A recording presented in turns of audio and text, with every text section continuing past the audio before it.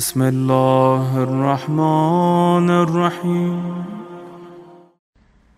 أعوذ بالله من الشيطان الرجيم. بسم الله الرحمن الرحيم. الحمد لله رب العالمين، وصلى الله على سيدنا مولانا حبيب الله العالمين أبو القاسم المصطفى محمد. Assalamu alaikum wa rahmatullah. Assalamu alaikum to those who are joining, to those who are listening after. Assalamu alaikum to those on YouTube or those, I don't know, on Instagram or on Spotify or Apple, whatever your choice of listening. Assalamu alaikum to all of you. Inshallah you are well. Brothers and sisters who have joined, Agha Jawad, assalamu alaikum. Sun behind the cloud. Sun behind the cloud, I'm not yet sure of your gender, but I'm so happy to always see you. You literally are the sun behind the cloud. You have masked every detail other than your noor, alhamdulillah. Alaykum salam, Habib Sayyid Razi Abbas Rizvi. Thank you so much, Sayyidina, for joining. Thank you to all of you for your continued support for this podcast series. It's been interesting, hasn't it? It's been quite the journey, and so many of you have been so kind in your support as we go, inshallah. I got a message from Sayyid Zafar saying that he's going to be joining, but he's a little bit late, so he'll be a few minutes after, which gives a good time for me to just check in with everyone here and see how you're doing, and see how you're keeping. So how are you guys? How is Shahr Ramadan going? How is your fasting going? We're about a third in, as Sayyid Salih Qazwini mentioned yesterday. So how has it been a third into the holy month? Please feel free to write in the comments or share. Alaykum salam, Hamda, we met when you came to Birmingham to give a talk to okay, alaykum salam, sister. Thank you for introducing yourself. Now I understand who you are, mashallah. It's interesting, Sheikh Zuhair messaged me because I really wanted to get him on the podcast, but we couldn't find a way, and then when we started he was like, what happened? Let's do it. So I said inshallah in the future. So a little shout out to you and to everyone that maybe Sheikh Zuhair will be joining us, maybe for a surprise episode in the future. I'm not going to confirm or deny when that's going to be. Sun Behind the Clouds publication is the publishing company I look after, alhamdulillah. That's great. May Allah bless you for the project. I think I know the project. You produce books. I think I might have one or two of your productions, I believe. I think, did you do one for Sheikh Salim Bhimji? I think one of Sheikh Salim's books. That might have been you guys. So that's amazing. Alhamdulillah, I'm good. Sayyid Abbas, alhamdulillah, I'm keeping well. Thank you so much. May Allah bless you, and thank you so much for listening. And to those who've just joined as well, thank you. Assalamu alaikum, welcome. Good evening. I don't know what time zone everyone is in, so that's great. Alhamdulillah, we really enjoyed the podcast. Thank you for enjoying the podcast, sister. I appreciate it. And send my salams to the community in Birmingham. You guys are amazing. I'm actually coming soon. I'm reciting a majalis for the Shahadat of Imam Ali alayhi salam in Rugby on the 23rd of April. Was it 21st Shahadat night? It's in Birmingham. So if there's a program in Al Abbas after, I'll just come by. Do you know if there's a majlis after? Who I think it's Sayyid Muhammad Rizvi, who's a very good friend of mine, but I don't know if it's after or before. I don't know. So I might come by to the center. Definitely. Yeah, that'd be great. How's everyone else doing? Inshallah, you guys are keeping well. We're just waiting for our guest to join, so we'll get going. Ed Sazpai, assalamu alaikum. Thank you so much for joining. I hope you heard when I gave you a shout out when I was with Sheikh Roshendale not too long ago, Ed Sazpai. That was because we were missing you, definitely. Ed Saz, I was thinking about your perfume today, that I need to get some. So a bit of shout out to your business, and I hope we can all go and purchase some. Alhamdulillah. Thank you, sister, for sending. I really appreciate those details. Thank you. It says you did. Allah bless you too, dear bro. Allah bless you too. Inshallah. What a legend. Alhamdulillah. Much love to you too, my dear brother. Inshallah you're well and your family's good, bro. Says Zafar will be joining soon. I know you're waiting, say Agha Itzaz, but inshallah soon. Inshallah. Yeah, it says, where I live. Your car broke down last time you came, remember? Yeah. So inshallah, I'll send you my address. Sister, my apologies, sister. Sayyid Muhammad Rizvi, we grew up together. He's from South London. He's a local boy. So we grew up, and he used to live not far from me actually. So we used to chill together, and we went to the Hawza together as well. We studied the Hawza together. It says, do you know Muhammad Rizvi? I don't know if you know him. And then we went to the Hawza together here in London, and then I think he went to Qum for a little bit, maybe some period of time, and then he came back, and now he's serving in the Watford community. So yeah, Who's that? Askari, Assalamu alaikum wa rahmatullah, bro. Inshallah you're keeping well. Good to see you. Habibi Askari. Askari is my childhood friend. One of my earliest friends in Dubai that I used to live is Askari. So before I was born in South London and I moved to Dubai. While I was in Dubai, Askari was my closest friend. And then, unbeknownst to me, he moves to the UK. He's in Leicester. So Askari, it's very good to see you. Alaikum salam, Sister Zainab, inshallah you're keeping well and your family is keeping well, inshallah. Thank you so much for joining, inshallah. That's so kind of all of you. If you continue to these podcasts, and may you have the honor to Noor continuously. Thank you so much, Askari. May Allah bless you for your kind words, inshallah. Askari is going to try and become a doctor, so we're all praying for you, bro. So keep going, inshallah. Keep it going. Keep it going, inshallah. Sheikh Hassan, Assalamu alaikum. Nice to see you joining, inshallah. We are waiting for a few minutes for Sayyid Zafar. So I'm doing a bit of crowd work. You know, in the lecture when you're kind of checking in with the people around you and you're doing eye contact and all those things, I'm trying to do it now as well. So shout out to Sheikh Hassan Roshendale. Actually, I want to mention about Sheikh Hassan Roshendale, who's here and who was in episode 2 of the podcast. I really want to shout out how much you have helped me in these podcasts to Sheikh Hassan Roshendale. I was thinking, reflecting, when I was rushing to do Sheikh Nabil Awan's episode, and there were some of you watched that when I was doing it from the Hawza. You guys don't know how much Sheikh Hassan was helpful for that. And I'm not just saying because you're here, I was thinking about this earlier when I was reflecting. Man, we were eating food and he was reminding me, we've got to do a podcast. He helped me get past a queue quickly. He drove me there. He sat me down in his office and he gave me Wi-Fi and all of these things. And really, of all the people in my life, this is one of the most empathetic and kind people that I have in my life. Someone who genuinely cares about what you're going through and makes you know that if you're going through a difficulty, it's not because it's you. It's because it's a process of growth and you're going through that process. And the person who's made me feel that more than anyone, especially in my most recent difficulties and things I'm going through, is definitely Sheikh Hassan Roshendale. So thank you, Agha, for being that presence in my life, alhamdulillah, and may Allah bless you for everything that you're doing. And for being so kind and generous. May Allah bless you. And I hope everyone, inshallah, watches his podcast episode because it was one of the best ones that we've ever done, inshallah. Okay, Sheikh Zafar Abbas is about to join soon, so inshallah that's good. Yes, sister, inshallah, of course, we'll pray for you and do dua for you. I think it was Sheikh Ali Safdari who did dua in Qom for your sister, if I'm not wrong. So I hope, inshallah, that was good. And next time I go to the mosque, I still have to do that 2 rak'ah salat, I think, for your sister and of course for you, inshallah. So definitely, inshallah, we'll do dua for you. Assalamu Habibi Abdullah, Assalamu alaikum. Thank you so much for joining. You guys have all got in early before our guest comes, so it's nice to see you. Brother Akbar Sajjad, which house are you in, brother? Currently I'm in the Hawza Ilmiya. Well, I was in the Hawza Ilmiya of England, alaikum salam, brother, which is in London. Agha Shamali's the house which he set up. I finished there now, and now I'm doing private classes here and there, and inshallah I'm hoping to study further in Iraq later on this year to continue my studies. So do dua for me that it works out, inshallah.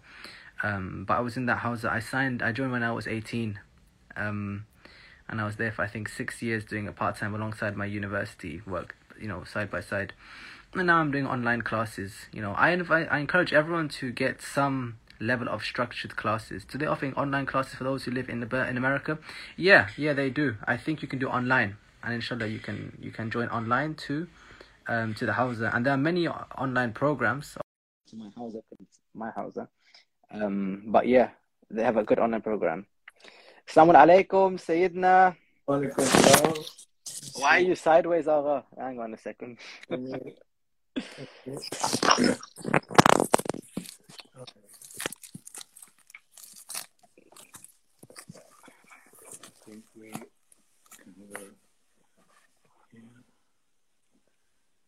Salam, Agha. The best part of you is this part, so let us see it. Let's see if we can get something to. No problem. We're just doing general welfare checks, so don't worry. Let's see if we can do it. Alhamdulillah. While Sayyidina is organizing his screen, it's a good opportunity for everyone who's not following to follow the podcast, inshallah. Sayyid, are you stationary? Are you audible? Are you there? I'm stationary. Can you hear me? I can hear you perfectly. Can you hear me? Yes, I can hear you, alhamdulillah. How are you doing, Sayyidina? Alhamdulillah, I'm well. I'm very well. I've just been busy with moving house and preparing to go Canada. So just had the internet installed the other day, so that's why I had to delay your podcast a bit. No problem, no problem. And rather, you have internet later than have no internet earlier, you know. So, So, Alhamdulillah. How are you? I'm good, thank you. We are always missing you in South London, of course.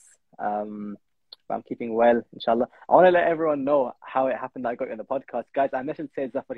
He's actually been a very positive support for me in this whole tabligh that I've been doing for the last few years.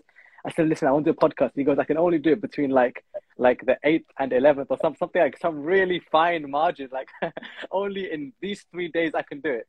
So I had to really, put it in here. Because you're in between moving house and going to Canada, right? So it's like literally right now. That's right. So I'm literally gonna. I got internet installed on Monday, and I'm going, inshallah. Well, tomorrow I'm going to London, and then Friday early morning, inshallah, is my flight to Canada, inshallah. Inshallah. Where have you moved? Where do you live? It's the same Birmingham, right? Yeah, I'm in Birmingham. I just moved to my own place. So before obviously I was living in the mosque, but I moved to my own. Midnight knocks on the doors for istikharas and all those things. I'm far enough away from the mosque for that to avoid all that. So, alhamdulillah. You know, the resident alim job, which is probably one of the hardest jobs the person can do. I always ask ulama, like, do you live there or do you live? And always like, you have to live out because to do the job properly, you burn out otherwise. They always say that.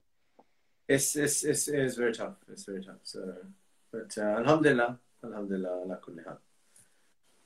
I'm grateful for the Birmingham community that they have you. So alhamdulillah for them that you are there.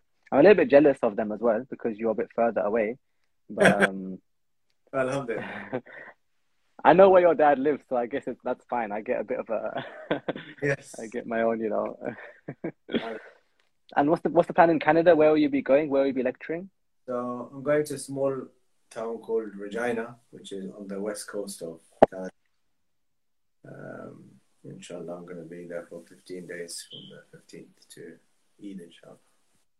Inshallah, that's beautiful. May Allah ya'tik al-afiyah, and may Allah accept all of the efforts and give you a safe journey as well.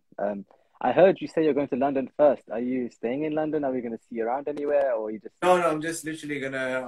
I'll probably arrive late tomorrow. Well, I'll have iftar with our parents, inshallah, and then I'll Friday early morning. I'm actually flying from Gatwick Airport. So if you fancy, you can come and see me in the airport. But I don't know if that's going to affect your flight. It's early in the morning, so I don't know. See you off or receive you, one of the two, inshallah. There's a few things I wanted to ask you, so maybe in the future we can do that, inshallah. Khair. Assalamu alaikum to everyone who's just joined. May Allah, welcome you to our humble space that we have made in the Monthly Reflections podcast, inshallah. Hopefully everyone's keeping well. We are so lucky to have Sayyid Zafar with us today. He's super busy. He's just been explaining for the last 5 minutes exactly how busy he is. So we're really grateful that he made time for us. Sayyidina, first of all, I would ask you, in addition to what you said before, how is Shahr Ramadan going for you? How are your fasts? How is the month so far? Bismillah ar-Rahman ar-Rahim. Assalamu alaikum to all our viewers. Shahr Ramadan, alhamdulillah, it's going well. It's been super busy, but alhamdulillah, it's going well. And I think after many years of long days and hot days, I think all of us have been relieved that it's been quite cool and not such a long day. I think we're down to 15, 16 hours now, so sort of average fasting length. I wasn't even counting.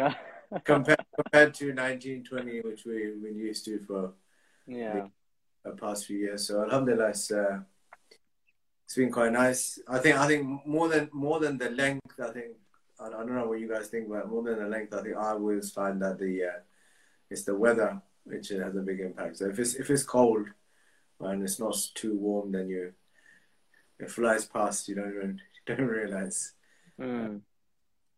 Though yes, I have been. Usually, I like to have a lie-in in Shahr Ramadan, but because obviously I'm moving house, it's been quite manic, being up early, sleeping late, So, but alhamdulillah, no complaints. We're getting there. Alhamdulillah. It's the sleep that usually does it. I mean, the food and drinking we're used to. The sleep is what does it. The sleep is actually what exactly. You're right. Absolutely right. Yeah, I've not settled into a routine annoyingly because these podcasts give different times, and then like after you're awake and meetings and True. Trying to sleep and then getting up and then having that unbroken sleep is always a big luxury. Yeah, if anyone listening has any advice, by the way, for me personally on on regulating or on regularizing on a Shahr Ramadan sleep schedule, please let me know. What is, inshallah. Sayyidina, I always ask you another thing as well. This month of Ramadan, obviously you're lecturing. I've been seeing your tafsir sessions and obviously they are amazing. What topics have you chosen for Kanda when you're going? What areas are you focusing on for the community? And what areas do you think are important that we are thinking about in this year or this Ramadan? I think the holy month of Ramadan, every Ramadan, is really important for us to try and build our relationship with the Holy Quran. The Holy Prophet ﷺ says, لِكُلِّ شَيْءٍ بَهَارٍ, for everything there is a spring. وَبَهَارُ الْقُرْآنِ شَهْرُ رَمَضَانِ, and the spring of Quran is the holy month of Ramadan.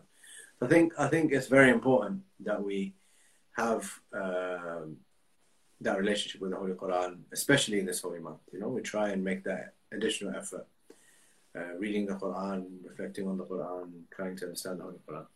So that's why every year I try to, especially in Shahr Ramadan topics, try to link it with the Holy Quran. So as you saw this year actually, this idea came to me literally like one day before Shahr Ramadan. So. Okay, what shall we do this year? So let's do the 30th juz in Thaydik. I think the 30th juz has like 33 surahs or something like that. So I thought, okay, we'll start off with one surah a day, and then some days we'll try and do 2 or 3, and then if they're short and so on and so forth.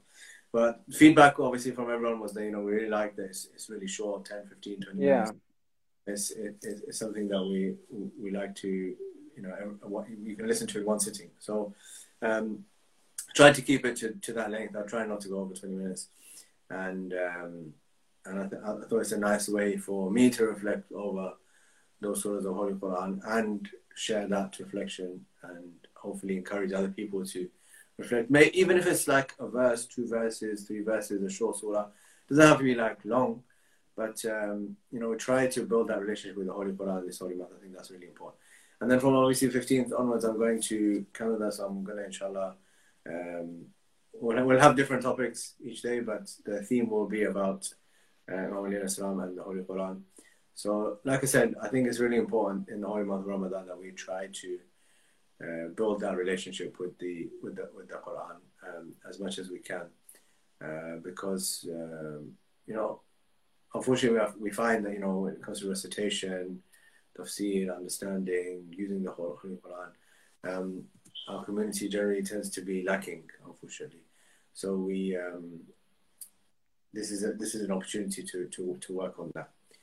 I'm going to Regina, which is on the west coast of Canada, which I mentioned earlier. Inshallah ta'ala. There's a question there. Yeah, Regina. Very good. Another person made a recommendation for when I should be sleeping, and they said, this is between 11 and 4:30. Bro, if I sleep at 11, that's in 10 minutes. As Zafar is alone in the podcast.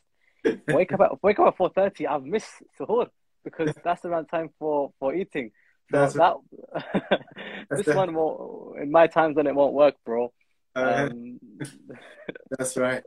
Yeah, I like what you said about Quran. I've just today started a 4-day series on Surah Al-Duha.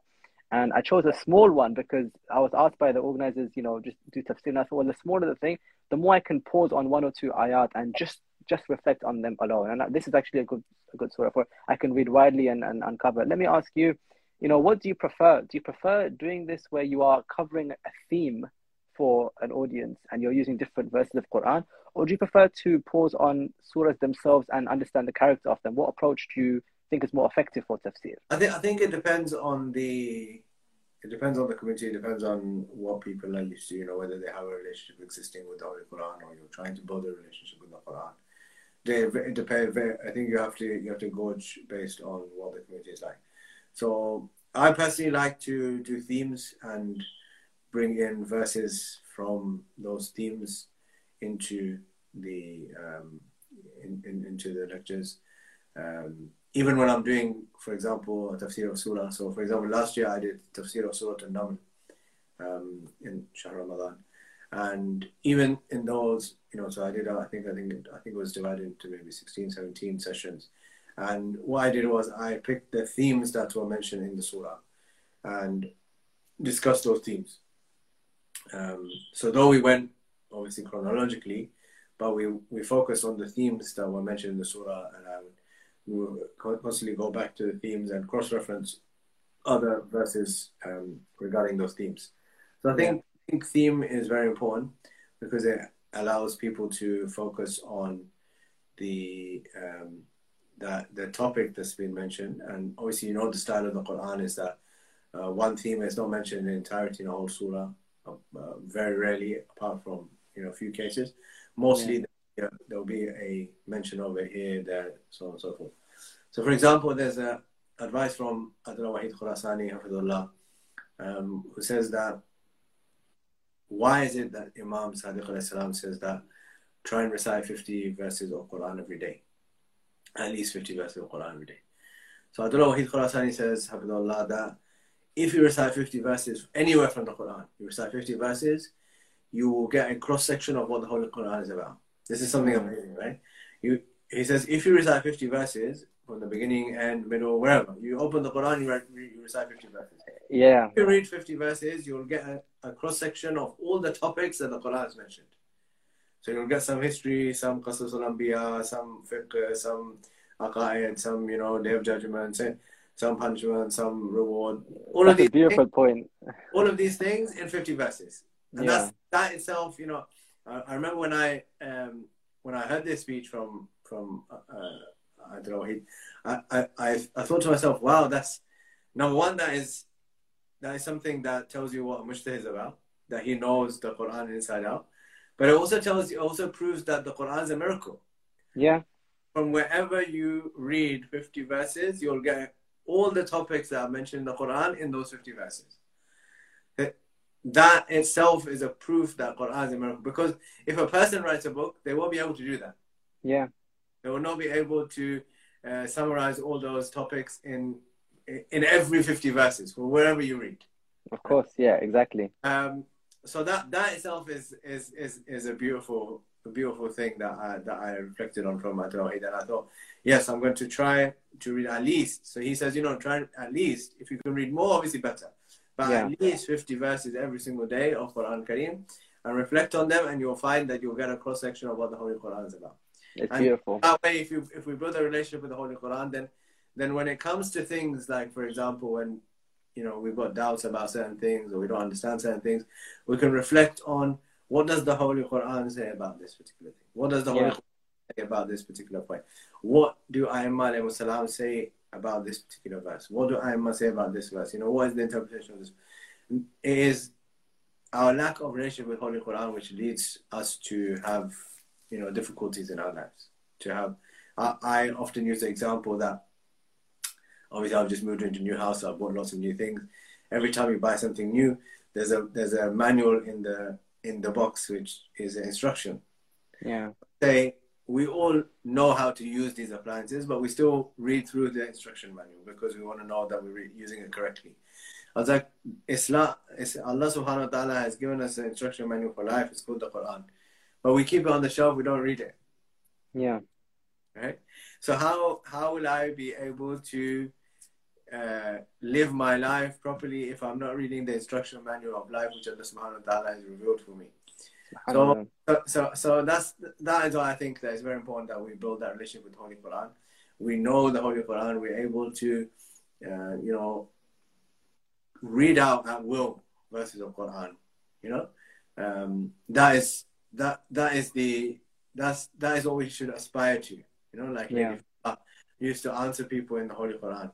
So that's what you have to aspire to. That if you're a follower of Al-Badr salam, if you're a follower of Imam salam, if you're following the follower of the one who walks and talks the Quran, then I also have to be like that. I also have to be who knows the Quran, the way it's supposed to be known. Also, your relationship to Ahlul Bayt changes as well, because then, you know, you re-understand the verses and how they understand them, and you understand them more, you know, in their usage. And this point you mentioned as well, where you develop your own language of the Quran. You know, there's so many times we go through different feelings and emotions, and we don't know exactly how to describe it. And then we have like an ayah of Quran, or which encapsulates the feeling perfectly, and that describes exactly how I'm feeling. Something like, you know, like, of course I get what that means. All my life I have that feeling, and now I have the words to describe that feeling. And there are loads of examples like this. I don't know. It's like, I always knew God's with me wherever I go, but now He's actually said, I'm with you wherever you go. And you're right, it adds to a language of it. And you know what I like the most about what you just said? By the way, shout out to Brother Muhammad Maraj. Good to see my dear brother here. You know what I like the most? This thing of 50 verses, yeah? Imagine I pick a 50 verses in the Quran and you pick your own 50 verses. The harmony of the Quran will come to the same themes no matter what 50 we choose. Absolutely. So it's like this unity of the ayat. I would love to take credit for that, but like I say, the credit to that goes to Sheikh Wahid Hussain Khurasani. Allah subhanahu wa ta'ala give him a long life, inshallah. Inshallah. One of my favorite things about doing tafsir, and this is linked to our discussion today, is that you get to read the opinion of ulama who have come before. I think Ayatollah Ja'far Subhani, when discussing the conditions for tafsir, one of them is look at previous opinions of experts before you come across your own conclusion. Absolutely. And the good thing about that is, you know, I could be reading a position of Allama, Tabatabai, or Tabrasi, completely different eras in history, looking at the same ayat of Quran. And if anything, I'm understanding history and the world through them. And there's a narration of the Imam alayhi salam where he says, I don't know which Imam, I think it's, I read the narration earlier. One of the Imams says that, you know, the verse of Quran, the meanings of them change through every generation. Every reading changes them. That's for the future. But if we go backwards, the Quran allows us to tap into every era of history going before. Let me ask you, as someone who's a researcher, you know, when you're doing tafsir, you must enjoy the process of just reading how the Quran affects the minds of ulama and opens it up for them personally. Absolutely. And, you know, you've spoken obviously of Tabrasi, Radwanullah Ta'ala alayhi wa rahmatullahi. I think if you come even closer to our own time, so for example, obviously I like to read the classic tafsir. They have their own flavor of tafsir. Tafsir al-Qummi, Tafsir al-Ayashi, Tafsir al-Burhan, Tafsir Safi, Tafsir Nur al-Thaqalain. Then you have the contemporary ones, you know, for example, Al-Mizan or Al-Bayan by Sayyid Khuwi Radwanullah Ta'ala. But if you come to even the tafsir in different languages, so these are obviously the classic ones. So if you look at tafsir in Urdu, so like you said about different eras. So you've got tafsir of Quran by Allama Sayyid Maqbul Ahmad Dehelwi, which is about 150 years old. Okay. He draws on the classic tafsir and he brings them all together. And he's obviously given his own opinions, his own translation. But the language that he uses obviously is 150 years ago. So it's very daqiq, if you like. There's some words I have to read a few times. And if you have to refer for them, then people like me are lost then. I have to read the dictionary and see, okay, this is what this word have been used in this way in that time. And then, for example, you look at the tafsir by Allama Zishan al-Jawadi, of course, who wrote his tafsir, if you like, probably in the 1970s, so we're saying about less than 50 years ago. That is the most well-known Urdu tafsir, I think, right now, right? Mullah Zishan al-Jawadi. I think in Urdu, it must be the most recent one. Yes, as far as I'm aware. I mean, there may be more recent ones. I don't know. If anybody knows, please let us know. But the most widely, everyone who's got a Quran with a shar has this one in Urdu. Yes, definitely. So Urdu. So what I really like about Allama Zishan al-Jawadi, Radwanullah Ta'ala's translation, is that his Urdu is very simple. Yeah. Right. So he's updated the Urdu to the Urdu that people usually speak and write, so anyone can read it. And he's kept the notes really short. Okay, so there is tafsir there, but it's not. He doesn't go like pages and pages and pages of tafsir. he's kept the tafsir really short. So for every ayah, just a few words. It's scribbled around the page, right?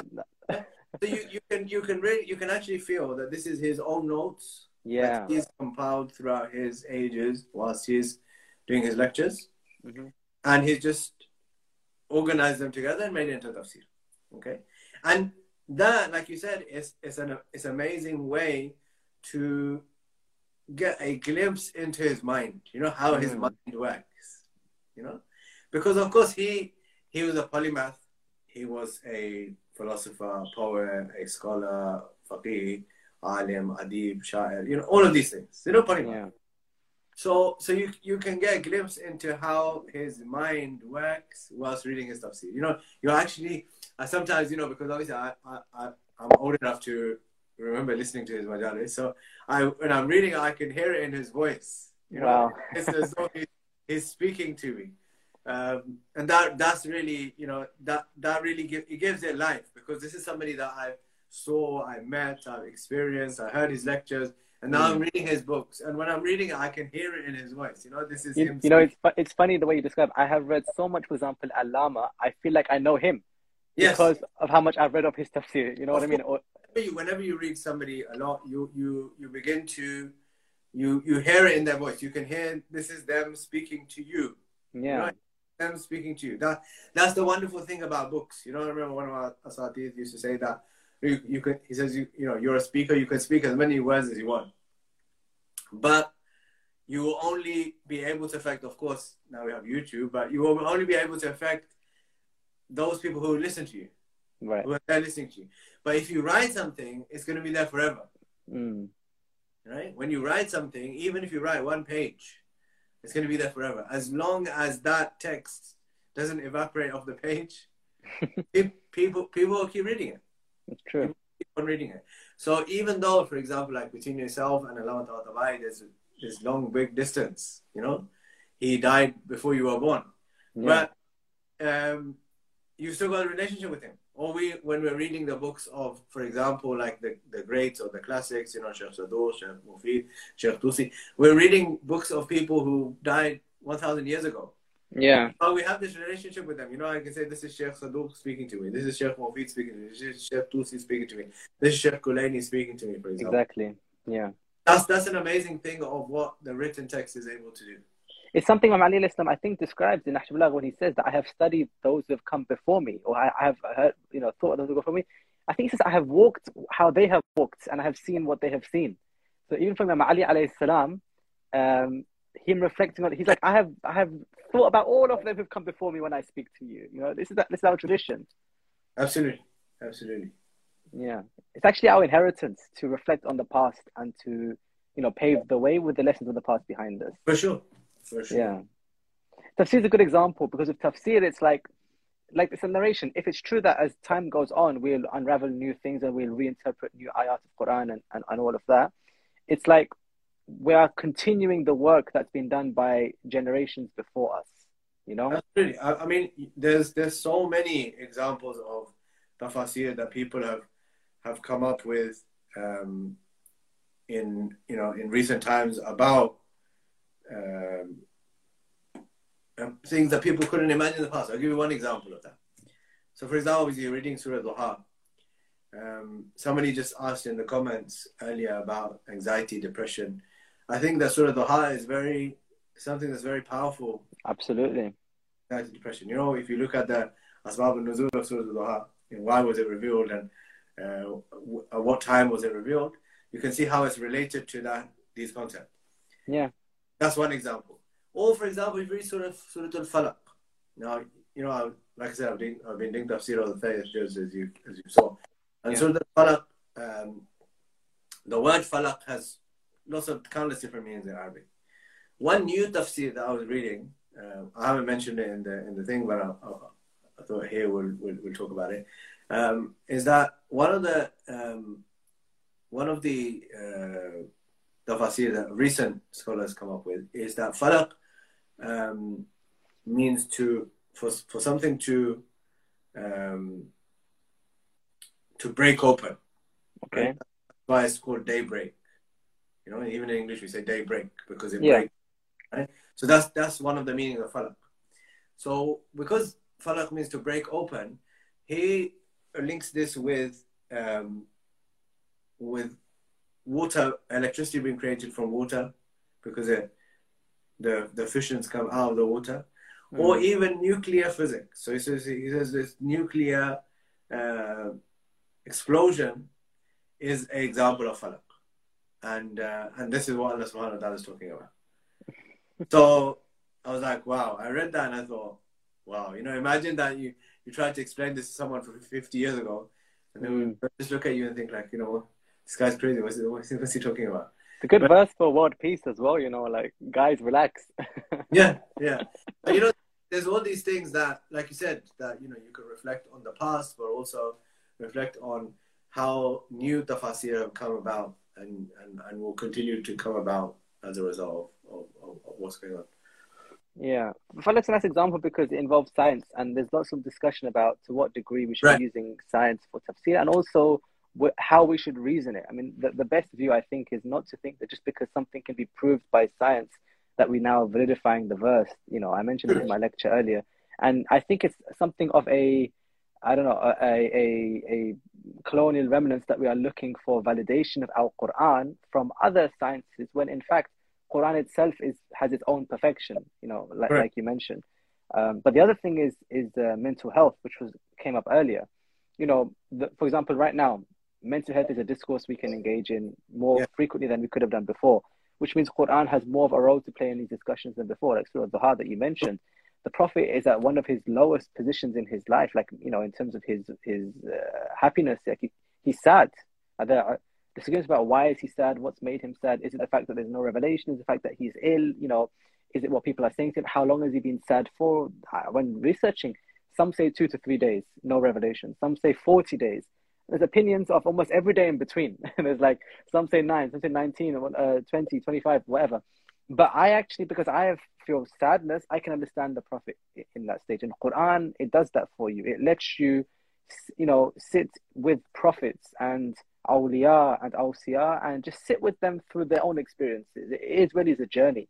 How do you think this journey ends for you in Shahr Ramadan? I mean, you're going to go through every aspect of the Juz al-Amma, and then what? And then will you find some conclusion about the 30th Separa, or how do you think it will look like to you at the end of the month?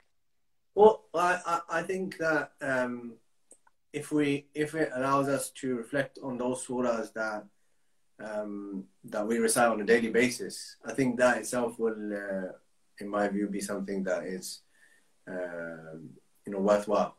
You know, these are the surahs. The 30th juz are the surahs that we recite the most. Yeah, we recite these surahs in salah every single day. So if we can reflect on those words that we are reciting every single day in our salah multiple times a day, then I think that is something that is worthwhile in itself, I believe. Yeah, and we're already saying it, you know, all day. It's tawqeed if we actually understand what it is. If we know what we're actually saying and we, you know, reflect on it, it will give us more lutf, I would say. You know, I always used to say to people that, you know, when I learned Arabic and I began to read the words of the Imams ﷺ in their own words, in the original, it gives you more lutf of the actual saying or the actual hadith when you read the original, the actual words that the Imams ﷺ said, and not interpretation of what I think, for example, the Imam said, or you think the Imam said, or somebody else thinks that the Imam said. No, this is actually what the Imam ﷺ said. And that is, you know, has, you know, kalamukum nur, as we read in Ziyarat al-Jamia. You know, your words are illumination in themselves. So that, I think, is something that's really powerful. So not long ago, I was discussing this point about whether or not the words of Ahlul Bayt are distinguished by their content with other people, not with their transition, but their content. Like if you were to put the words of an Imam and the words of someone else, like would you be able to tell the difference in quality or in origin of those words?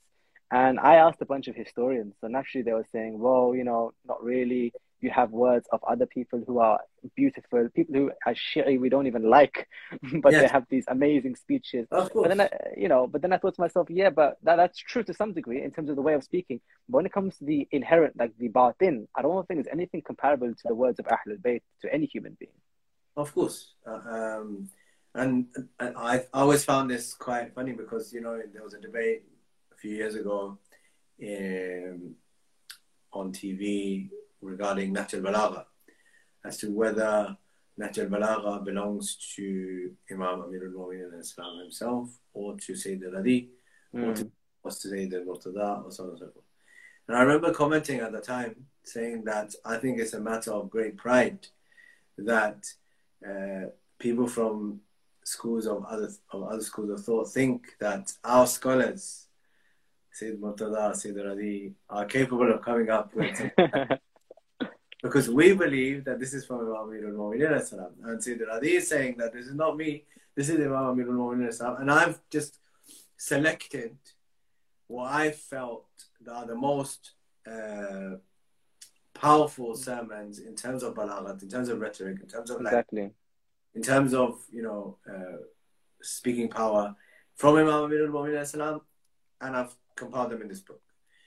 But some people, you know, maybe for the enmity towards Amir al-Mu'minin, maybe because they didn't like the content that's mentioned in the book, tried to pin it on somebody else, on Sayyid al-Murtada, I think, and I said that I feel that's a big credit to our ulama, our ulama, our scholars, that somebody felt or somebody thought that they could pin this on Sayyid al-Adi, that he was so eloquent that they thought, well, we can pin this on Sayyid al-Adi because we don't want to deny being from Imam al-Mu'minin Islam.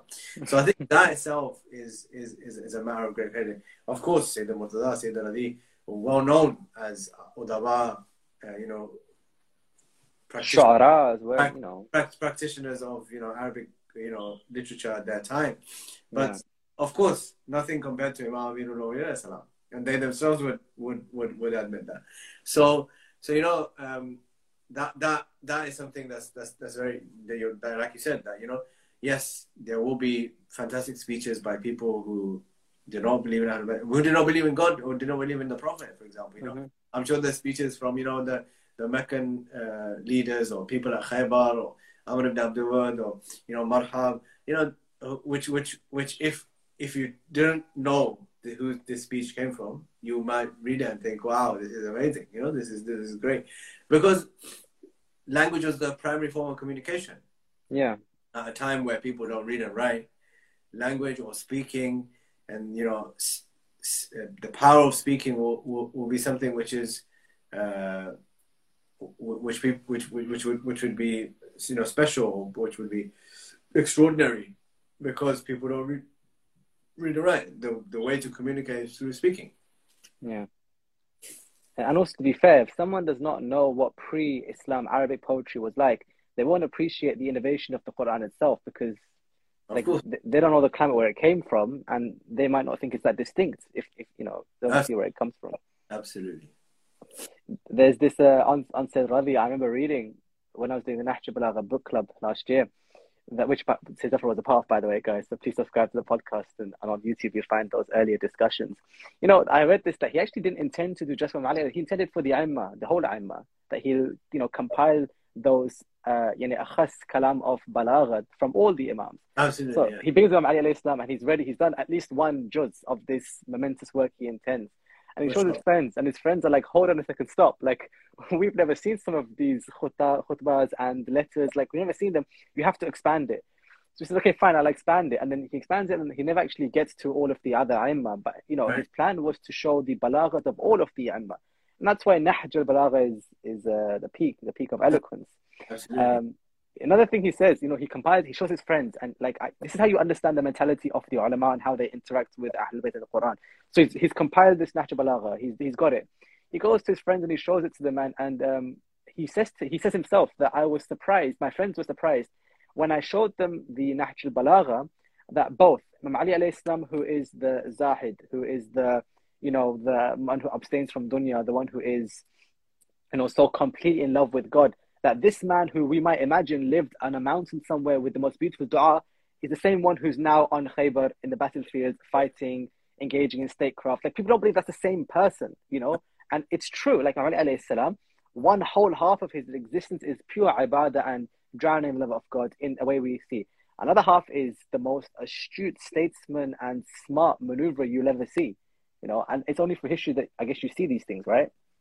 I mean, if anyone who's interested in this area on this topic, is the best book, in my opinion, is by Ustad Shahid Mutahari. Glimpses, yeah. Polarization around the character of Ali ibn Abi Talib. It's not very long, made up of 4 speeches that he delivered. And if you read this book, if you just read the introduction of this book, you know, where he mentions the 4 types of people. So he says there's a type of person who neither do they invoke strong feelings of love, nor do they evoke strong feelings of hatred. He says these people are important. They don't, right? They're most of the people that they have no, you know, they come, they go, and it doesn't matter. Speaking of which, Adil, Assalamu alaikum, I've just seen you join the chat. Inshallah, you are well. Carry on, Sayyidina. Then there's the second kind of people who invoke strong kinds of love, but they don't invoke strong kinds of hate. And he says something really interesting here. He says these people are usually hypocrites because they try and please everybody. Right. So they don't stand on their own principles. They just try and please everyone. Okay, so that's why people don't. There isn't anyone who appears to dislike them. He says then there's the third kind of people who have intense dislike towards this person. He goes, these people lack diplomacy, right? Fights with everyone. He goes, and then there's the fourth kind of person who invokes strong kinds of love and strong kinds of hate. Wow. And he says, these are the people who change history. And he says the top of this list is Ali ibn Abi Talib. And then he explains why it is that Imam Ali is the one who has this intense feeling of love and intense feeling of hate towards him. And he says it's because of his sense of justice. So it's because he established justice in his life. So those people who love justice have intense love towards him. And those people who are on the side of injustice, who are zalim, they are the people who have this intense hate towards him because they know that he is going to call them out. He is going to call out all kinds of injustice, no matter what happens, no matter who it's against, no matter who carries it out, even if it's going against him. You know, in that famous case where he goes to court regarding his camel hide or regarding his camel, and the judge rules against him, right? And he does, even though the camel belongs to him, so he doesn't challenge the ruling of the judge. He accepts, goes back, and when he's going, the Jewish person says to the judge that this camel belongs to him, and I'm going to give it back to him because I'm so impressed with the fact that even though this is a Muslim state and a Muslim judge and a Muslim claimant and I'm a non-Muslim, and you ruled in my favor, and he didn't argue with the judge and say, why did you rule in favor of the non-Muslim? I'm going to go and give it back to him. Right? This is an important lesson. Like, I mean, without going into too many details, I'm sure as soon as I mention it, people who are watching, who know the background will know that if you have a system where people have no respect for the rule of law, then that is a system, or that is a place where you cannot progress. This is not a place where you can, you can feel safe, because you know anybody at any time this judicial system can go against you on the basis of anything. Whereas in reality, you need to have that confidence that the people who are protecting the judiciary, the people who are at the top levels of judiciary, are independent, are people who impartial, who will give judgments only based on the facts. You know, in letter 53 of Nahj al-Balagha, the epistle to Malik al-Ashtar, Imam Amir al-Mu'minin says something really interesting in that letter, as I'm sure I'm sure most of our viewers will have read as well. And he says, make sure that your judges are paid handsomely. And he gives a reason. He says, so that there's no chance that they can get affected by corruption. Exactly. Because if they're paid so handsomely, they'll have no reason to get affected by corruption. Right? So this is really important in terms of how Islam values justice and how Islam thinks. And Islam wants us to believe or wants us to understand that how important justice should be in our lives. Yeah. It's a genuinely beautiful point on the judges. You know, he says select them from good houses, make sure they are kind.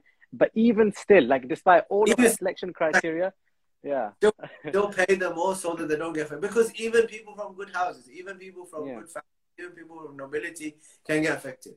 You know, nobody is. He says the same about about the army and actually the commander of the army as well. Like command army, certain good house, pious family which has not gone against you before, but still pay him well and pay his soldiers well.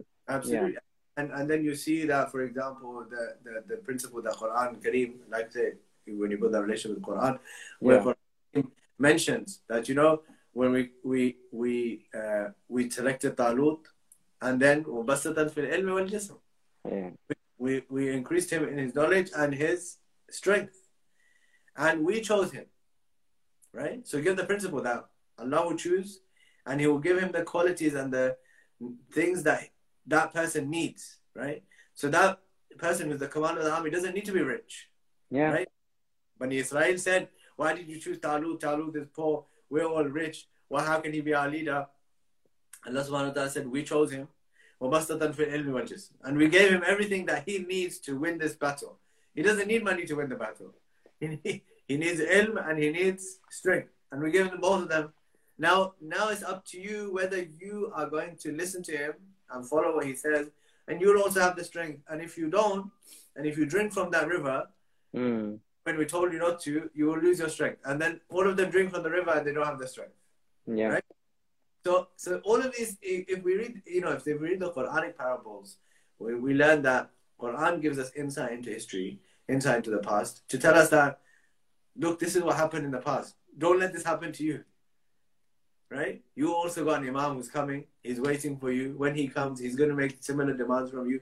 And beware that you are not like those people of Bani Israel who turn around and say to the Imam, just like they said to Talut, that but this is a poor person. Why didn't you make someone who's rich? Or why didn't you make someone who drives a Ferrari or a Tesla? Why is the Imam coming on a horse? What's going on, right? But it's exactly the same thing that the people of Bani Israel did. So all of these parables are there for us to reflect on and think about as whether really we are learning from those parables or not. It's an entire blueprint of what not to do in some cases. Like here's an entire qawm of Banu Israel of what not to do. Absolutely. Yeah, and don't make those mistakes. And you're right. You link the past to the future. I had not thought about this point that it links to the zuhur of the Imam alayhi salam, but it's so true. What's the point of all of these lessons of reflection if not to prepare us as a qawm for our Imam? I mean, that's what it's all for.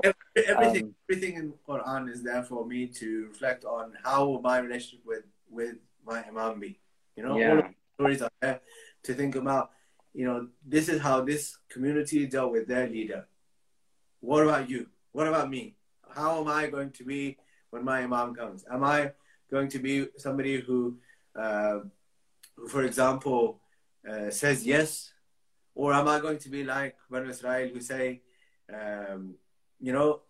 oh Musa, you and your Allah go and fight? I remember when we used to learn this in madrasa, and I used to think, really, seriously, can that be a verse in the Quran? And then you read the Quran, you think, we're saying here, you and your Allah, you go and fight. We're not gonna fight. Right? We're not gonna do anything. So all of these things are really an amazing thing in how it is that we are looking at the past to learn about what's in the future, and that applies to everything. Not just for example, if you like, my spiritual growth, but even in my professional growth, even in my social life, even in my family, even with my every aspect of my life.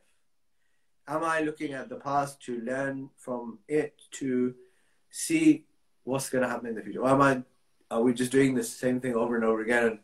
And there's that famous quote, I can't remember exactly, but doing the same thing over and over again and expecting different. Stupidity. Einstein, I think, yeah. Einstein, insanity or stupidity, right? Yeah. You can't do the same thing over and over again and expect this. If you do the same thing over and over again, you're going to have the same results. Right? Beautiful. Those who are listening, listen, this is my favorite podcast, but don't tell the others who've come before. Okay, don't tell them. But this is so far my favorite discussion of this whole series, inshallah. If anyone wants to add any comment of anything we can say that discussing, please feel free to write it in the comments. If you want to ask a question, inshallah, we are here. It's a great time for you to share as we come towards the end of the discussion. But yeah, man, those are some. I'm going to start thinking about this more deeply. The point of ghaiba, because often we link these things in an abstract way. Like, okay, here's an example of Nabi Musa. We have to make sure. Okay, how about this? Let me say it again. We either have very hyper specific lessons. Like, don't do that one thing. Don't if your imam, I don't know, goes away from you, don't doubt him when he comes back. It's a very specific thing. Or we do very abstract things. Like, look at Nabi Yusuf ala nabina. You know, as a brother, you must be a good brother. Something like this, and that's not sufficient. Applying it to ghaibat is actually understanding a whole hidden reality to the Quran. No one. I don't think it's focused on enough in our community. The role of Imam Zamana alayhi salam and tafsir. It's a very good point. Absolutely. I mean, I think we can reflect on all of those things. For example, I was reading Tafsir Surah Asr. So one of the tafsir says that while Asr refers to Imam Zamana. Asr is the most obvious. Asr is one example. I think we are doing it right. Everyone, Asr, come on. Everyone knows that this Asr is Imam Zamana. Yeah. But we can see lessons for Imam Zamana Sharif or our role towards our Imam in all of these things. In every story, we can see a lesson of how this thing applies in my life, how this aspect applies in my life. You know, it's very easy. Like whichever imam we look at, we'll see that. And the only difference is that we are there with the imam, we are there in the time of ghaibat, and they're there with the imam. But even then, for example, if you want to look at, we try, like you said, abstractly. Sometimes you look at the concept of ghaibat as something like, these imams were all there and this imam is in ghaibat. It's not like that, right? Let's say, for example, that I live in Khurasan, okay? So when I live in Khurasan, in the time of Imam, let's say, for example, Imam Baqir, Imam Sadiq, Imam Qadim, those imams are in ghaibat for me because they live. Imam Baqir lives in Medina, Imam Sadiq lives in Medina, Imam Qadim also lives in Medina, and then he comes to Baghdad.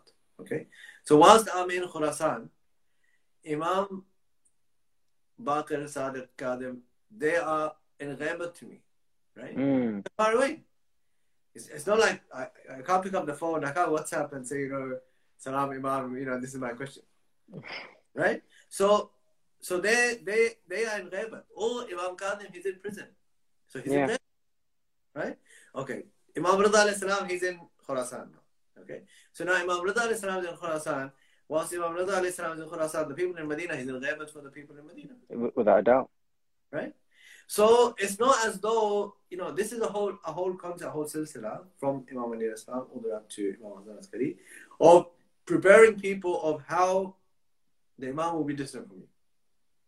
It's not as though we've got 11 Imams who have free access to people, they're answering questions, they're roaming around, people are coming to them. And all of a sudden, one just vanishes. All of a sudden, one just vanishes. It's not like that. You're right. Right? So if we look at it in that way, then we're going to realize that in reality, the Imam is always there because the Imam is the ultimate reality. He's the haqiqat asli, the asli haqiqat is Imam. Right? Yeah. He's already there. What is in ghaibat is me, because my sins are preventing me from recognizing the Imam. Right? So that's it. That's it. If I recognize that the onus is now on me, the responsibility is on me to recognize myself, my shortcomings, then Imam will be here. Rather than me thinking, he's in ghaibat, so I need to pray, or I complain to Allah subhanahu wa ta'ala, why doesn't he come out of ghaibat? No.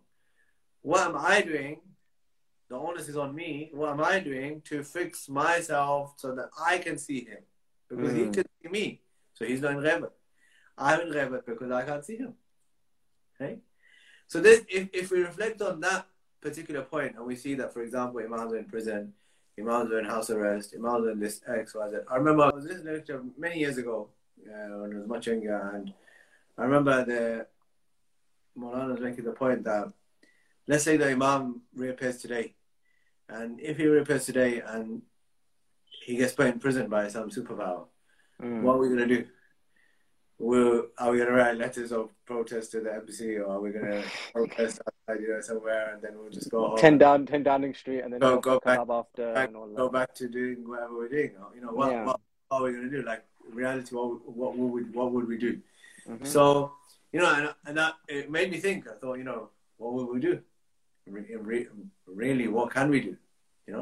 Until we're at that point where we can say that, yes, if the Imam comes, we'll stand up and defend him and do it. That's why one of us says, we'll keep you in Rebbe, we'll keep him safe until you're ready. So I think these things are, like I said, we can keep on going we keep on going all night. But I think the summary of what we wanted to discuss, or what we wanted to say, is that it's really important for us to reflect on the Holy Quran, and not just in Holy Month of Ramadan. Try and do it all year round, whenever we get the time. And I think that we have to look at the past in order to understand what we're currently going through and what we want to do and what the future holds for us. So inshallah, if we study the past, if we reflect on history, if we see history, we'll be able to see what is it that Allah subhanahu wa ta'ala did and said and commanded prior communities, how we can learn from them, and history repeats itself because nobody listens. Wow. Well, thank you, Sayyidina. Inshallah, the viewers listen to the lessons we have brought up today. Inshallah, those are listening right now and after. And I want to end on the beautiful words of Zaman alayhi salam. So thank you for mentioning his name and his mission. Hopefully we can learn from that. And thank you for being part of the podcast. Thanks for coming on. I'm glad that we were able to make time. Thank you for sharing your most beautiful thoughts, Sayyidina. Thank you. To the listeners, thank you as well for listening. Inshallah, have a safe journey, Sayyidina, to Kanda. And pray for us, inshallah. And obviously, you're going away, but everyone else, we'll see you, inshallah, in tomorrow's episode of Monthly Reflections podcast here on Instagram Live. So take care, inshallah. Fi amanillah, Sayyidina, ma'asalam. Thank you. Dua, inshallah. Thank you. Khuda Hafiz. Khuda Hafiz.